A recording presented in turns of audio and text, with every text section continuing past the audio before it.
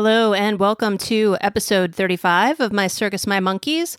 Last week we talked about the 4 basic needs of followers, and today we're going to follow up and focus on one of those needs, trust. So stay tuned to find out how you can better establish trust with your team.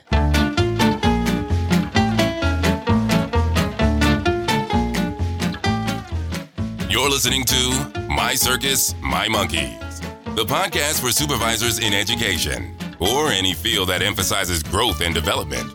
If you want to rein in the chaos and transform your team to better serve your students and clients, keep listening. This podcast explores essential information on supervision, employee engagement, and using a strengths-based framework to empower you and your team. We'll examine the latest research in psychology, neuroscience, education, and beyond to help you and your team get to the next level with your host, Ann Brackett, the Chief Engagement Officer of Strengths University. So when we were talking about the 4 basic needs of followers, we talked about how if you want to have a productive, engaged, innovative team, then you need to pay attention and make efforts to give them what they need. And today we're going to dig into trust a little bit more. And again, a lot of this research is based on Gallup surveys. And they have found that when followers trust their leader, 1 in 2 are engaged. When they don't, only 1 in 12 are engaged.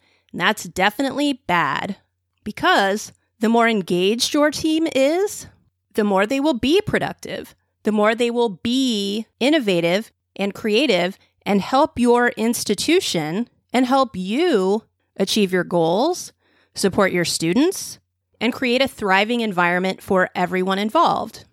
So Gallup, when they talk about trust, they talk about it in terms of credibility, reliability, and intimacy. So credibility, do you believe your leader? And even though we're talking about this in terms of you being a supervisor and how can you meet the needs of your team, you have a leader as well, or at least you have a supervisor. And again, like we talked about last time, there is a difference between being a manager and being a leader. And I think that most people, especially you, if you're listening to this podcast, you don't just want to be a manager, you want to be a leader. You want to take your team to the next level. So when we're thinking about credibility, do you know what you're talking about? Do you have the information that you need to be credible? When people ask you what they need to do or what's happening, do you know what's going on? And I will say that doesn't mean that you need to know everything about everything. One of the myths that surrounds the idea of leadership is that you should be a well-rounded leader. And from a strengths perspective, that is false. Gallup has found that the most effective leaders are the ones that really stick to the things that they do well and surround themselves with others who can do the things that they don't do so well. So that authentic leadership style is so important when you think about leadership. But that doesn't mean you have to know everything to be credible. Being able to have those resources, if you don't know something, being able to admit that and say, hey, I don't really know the answer, but I'm going to find out. Which leads to the second point, being reliable. If you say, I'm going to try and figure out whatever's going on to, again, fulfill that credibility piece, but then you don't, that impacts trust. Other things that you say you're going to do. And believe me, I know, we are in crazy, crazy, chaotic times, and we mean to do a lot of things. And it seems like there's always some fire that comes burning that disrupts our plans. But when you commit to your team to do something and you don't follow through, that impacts trust. And even if it's unintentional, it still impacts your relationship with your team. So when we talk about intimacy, which seems like an odd term perhaps to talk about in relationship to being a supervisor in the business world, but basically it's about those connections that you have with your followers, caring about them as people. And this is very similar to one of the other 4 basic needs of followers, which is compassion. But part of that goes into the area of trust as well. So, do you care about your people as people beyond what they can just give you and produce at work? That is key when you think about building trust with your team. And the one thing that can really disrupt all of this is if you appear to be in it for yourself. In other words, you're just out to get what you can get, and you're not really worried about them, what they need. So if you as a leader seem like you're only interested in your own interests and don't care about the interests of your followers, those individual team members, what your students need, that can really unravel any trust that you may have built in those other areas. So even though you may be credible and they believe that you are knowledgeable about X, Y, Z, but then they appear to be selfish, or maybe you feel like you're being used and you don't necessarily get. And I think, many of us have experienced something like this where you've had an idea or you've done the work and you've been in a situation and your manager, your supervisor, takes credit for it. Or at least if someone says, "Oh, great job, Brenda," they don't say, "Well, it wasn't just me. Jennifer also did all this work to make this happen." That impacts trust. And the thing about trust is it's very difficult to build and very easy to destroy. And perhaps destroy is too harsh of a word because then you're picturing explosions and things like that. But it takes a long time to prove to others that you can be trusted. And I will say for myself, I kind of lead with trust. And so I remember when I got a new supervisor, they seemed quote unquote cool. And what I mean by that is that they seemed to say all the right things. And even though I wasn't quite sure if their background fit this new role, I was willing to give them the benefit of the doubt because they seemed like a nice, genuine person. But I very quickly found out that trust was misplaced. And I think that, there's kind of this, you're my supervisor for some reason, so I'm going to assume whoever hired you knew what they were doing. And again, there's a trust element there. Like if you don't think that the person who hired them is trustable, you don't trust them, then you're not going to trust this new hire. But once I realized that I could not trust this individual, our whole dynamic changed. And there was very little this person could do to fix it. Because once that trust is broken, and again, we are so busy and we have these good intentions and we don't always follow through where we want to. And people can like you as a person and think you're a good person, but also not trust you as a leader because you have said, "Oh, I'm going to get back to you about X, Y, Z," and they never do. Or, "You know what? We need to have more regular meetings, so I'm going to do that. I'm putting them on my schedule." And they may even put them on the schedule, but then, stuff happens. "Oh, I have to cancel. Do you have anything to talk about? I don't really have anything to talk about, and I have this project due." And so it's these small things that can really start to unravel this trust that is so vital for your relationship with your team. And so some of that can be mitigated by really being aware of what you're promising and what you're delivering. And so it's really easy for us to, we're in a meeting, people have questions, and you're like, "Oh, these are good questions. I got to get back to you with that information because it's important." But it may not be as important to us. And so it goes on the back burner and we never get back to it, which then the next time something happens and you say, "Oh, I need to look into this," how likely are they going to be to trust that you're going to actually do that? And of course, before I said, when you're a leader, you don't need to know everything. You don't need to be an expert in everything. And in fact, if you try and pull that off, it's going to bite you in the butt because no one can be good at everything and no one can know everything. And inevitably, you're going to start to say things that are your guesses and are not maybe accurate. And when those things come to light, it's an issue that debilitates the trust that you're trying to build with your team. And so one of the things that we really like to focus on when we're doing trainings, when we're doing coaching, to really help establish trust are setting expectations, holding people accountable, and having those regular, frequent meetings. And we like to call it, well, not just us, like this is kind of trendy, not just one-on-ones, but coaching sessions, not just annual reviews, but I'm coaching my team along the way.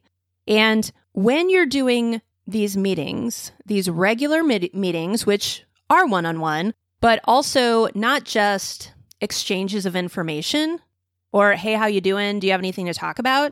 But rather meetings that are structured to help your team make sure that they're doing what they need to do, that performance management piece, and also helping them develop as employees. Because development, I think that anyone in this field is typically pro-development. And, oh my gosh, if I had the time, if I had the resources, we would do this webinar, we would go to this conference, it would be so great, we're just very limited. But there is a lot that you can do without those resources just by meeting with your team regularly. And when you say you're going to meet with your team regularly, meet with your team regularly. Because again, that consistency builds trust. And there's other episodes that I have done, that I will do, that goes into a little bit more depth about what happens in those coaching meetings, because just thinking about coaching, wow, I've already got a lot on my plate, and I'm coaching them too. Instead of that, once a year, which is typically what a lot of us have to do, is once a year sit down for the, okay, this is how you're doing, this is the goals for next year, yada, yada. But unfortunately, something like that only happens once a year is problematic in the trust area too, because you are not being clear and consistent about what you expect, making sure that they're doing it along the way. And all of a sudden, once a year, which could be, 3 months, 6 months after something happened, and you just, I've been meaning to talk to this person about it, but you just haven't. And here's HR telling you, you have to do this now. And you're like, this is the time. Now that we have time and I have to do it, I'm going to talk to them about it. But how much do you trust your supervisor when all of a sudden they pull something out that happened forever ago and you're like, oh my gosh, you were not happy with that? Why didn't you tell me? Because I've been doing the same or similar things up till now. Those are the types of things that erode trust. So when you're setting clear expectations with your team, it really impacts that reliability piece because you said you're going to do it and you're doing it. The setting expectations, if I'm unclear as an employee what I'm supposed to be doing for XYZ, even if I don't know that I'm unclear, like I think I have a vague sense of what it is, and you haven't told me that's wrong, and I go ahead and do it, and then later, at some point, you're like, that's not what I meant. Bam, you're in trouble. And none of us say, bam, you're in trouble. Like that's a little bit silly. But, there's some sort of conversation about how that didn't quite get us where we needed to be. And then we feel bad when we haven't been given clear expectations, and then we find out later that all the work we did is quote unquote wrong. And even worse, if we get dinged on it on some sort of official evaluation, that erodes trust. Because if you never told me I was supposed to do XYZ or the way I was supposed to do XYZ, this happens for a variety of reasons. One of which is that we are super busy. Another of which, we don't even fully understand ourselves what our expectations are. And it's kind of like, we don't know what it is we want, but now that you've done it, it's not that. Which is unfair to everyone. Brené Brown says, clear is kind, and clear builds trust. When you clearly say what you expect, and then in these regular, consistent, reliable meetings that you're having to coach your team, you're also holding people accountable. So how are things going? Again, that performance management piece that we shy away from because we really just want people to like us and we have so much to do. We just really hope everybody just quote unquote does their job, even though we may not be super clear on what that job is. So if you want to build trust with your team, be clear, set expectations, have frequent follow-up meetings about expectations. How are things going? Do we have any questions? Do we have any things we need to discuss? And then when that project is done, that accountability piece. Because even if I'm a team member that's not directly involved in whatever's happening with Betsy or Bruce, and I have no idea if you've set clear expectations for them or not, but I do see that in my mind, and perhaps even some of the things you've said, it's kind of obvious that they're not doing what they need to do. And I don't see anything happening as far as being held accountable. And of course, you don't have to advertise that you are punishing, or it's not really anyone else's business how you're holding people accountable. But let's be honest, there are people, perhaps on your team, but definitely that you've encountered on other teams, either you worked with them or maybe there's someone else on campus, that they're clearly not living up to expectations and seemingly nothing is being done about it. And most likely it's because nothing's being done about it. Because the accountability piece is kind of the sticky wicket, they didn't do what we were supposed to do. Crap, now what? But if you hold, this goes back to reliability, this is what I need you to do. And if this doesn't happen, then we need to have a conversation about what's going to happen in the future. And that example there, you can see how it impacts other people on the team. But also if I, Ann, we're having a conversation, you're telling me that I'm supposed to do X, Y, Z, and I don't for whatever reason. Maybe it was intentional, maybe I was just being lazy, or maybe something happened where it couldn't be done. And then there are no negative repercussions. There's not even a discussion about, hey, let's talk about, those coaching discussions. Let's talk about what you can do differently. Like, what happened here? How can you do this differently next time so we make sure we're hitting that bullseye and we're achieving the goals and objectives that we set out to do? If there's nothing, the next time I'm given an assignment, I don't necessarily trust that I need to do anything. Because in the past, when you've said, oh, do X, Y, Z, and I didn't, or I didn't do it in the way that you said, if you said it all, that is, then I have no trust that in the future, I need to do what you say. And that seems a little cynical, but in reality, when we have so much going on, even with all of us, the best intentions, we have all these things on our plates. And you've just given me 3 things to do. I don't have time to do them all, or I need to choose between what to do. If you've given me things, if I've gotten things from other places, stuff that's already on my plate, if I know, or at least don't trust that you're going to even follow up with me, I'm not going to do it. And if you're a leader who can't hold people accountable and you can't have those consistent meetings for whatever reason, again, assuming the best of intentions, then, if people aren't doing what you ask them to do and you're frustrated by that, perhaps it's because they don't trust that you're going to hold them accountable. There's no reliability there. There's no consistency. So when we train people, when we coach people, we really focus on those consistent meetings where coaching is involved. So there's a structure to those meetings. And within those meetings, within that structure, there are places where we talk about expectations, and there are places in that meeting that we talk about accountability. And when you get that system down, it actually makes things much easier, and it builds trust in a very systematic way. But you have to keep the consistency and the reliability, or it just doesn't happen.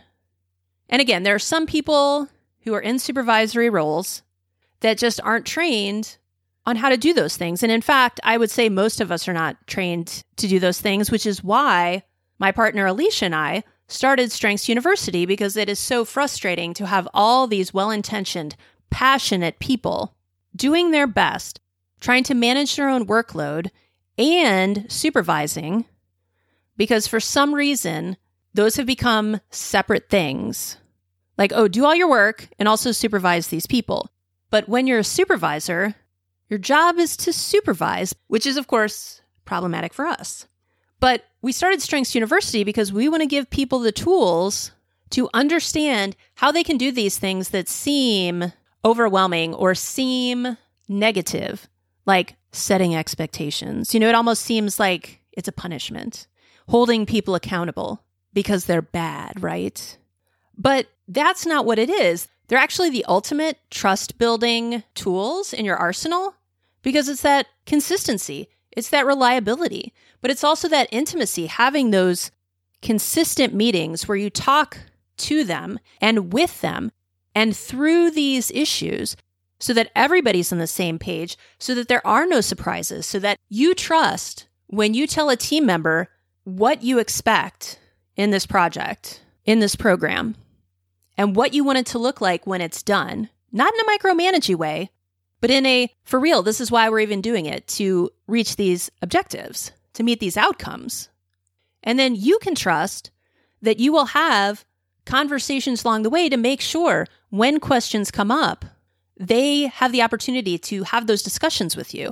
And if your team members feel like they can't get in touch with you, and even if you say, oh, I have an open door policy whenever you want, stop by. If you have questions, let me know. That is not the same as actually setting aside time and making sure you're going over these things with them. Because they know how busy you are, and they're equally as busy. So they're not going to, oh, I'm going to just go bother Beth, knowing how busy she is. I'll just figure it out. But when you're consistent, when you're reliable, when you're meeting with your team individually to have these conversations, making sure everyone's on the same page and that they have the opportunity to have discussions with you, again, as humans, not as cogs in a machine, that is how you build trust. Are there other ways? Yes, of course. But when you focus on these things, and again, we talk about how you can turn this into a very effective system in our boot camp, in other trainings that we do, so that once you get it down, once you get that pattern down and understand how it works, everything's easier for you. It's less stressful. You feel less overwhelmed, and you have the tools that you need to be effective, establishing trust with your team. And as we talked about, establishing trust is vital if you want to have a dynamic, productive, engaged, innovative team. Because that's a win-win-win, really. It's a win for you as the leader. It's a win for them as people. And it's a win for the institution. And win-win-win-win. And it's a win for students. So go forward and build trust. Since we're doing this series style, next week, we're going to dive in and talk about the number 2 need of followers, which is compassion. We'll talk more about how you can show that compassion to your followers. So until then, start thinking about how you can build trust with your team and stay strong. Thanks for listening to My Circus, My Monkeys. You can find this episode's transcript and links, as well as other episodes, on our website, www.strengthsuniversity.org/mycircus. If you found this podcast valuable, please share it with your friends and colleagues so we can empower and support supervisors everywhere. Finally, be sure to subscribe so you never miss an episode.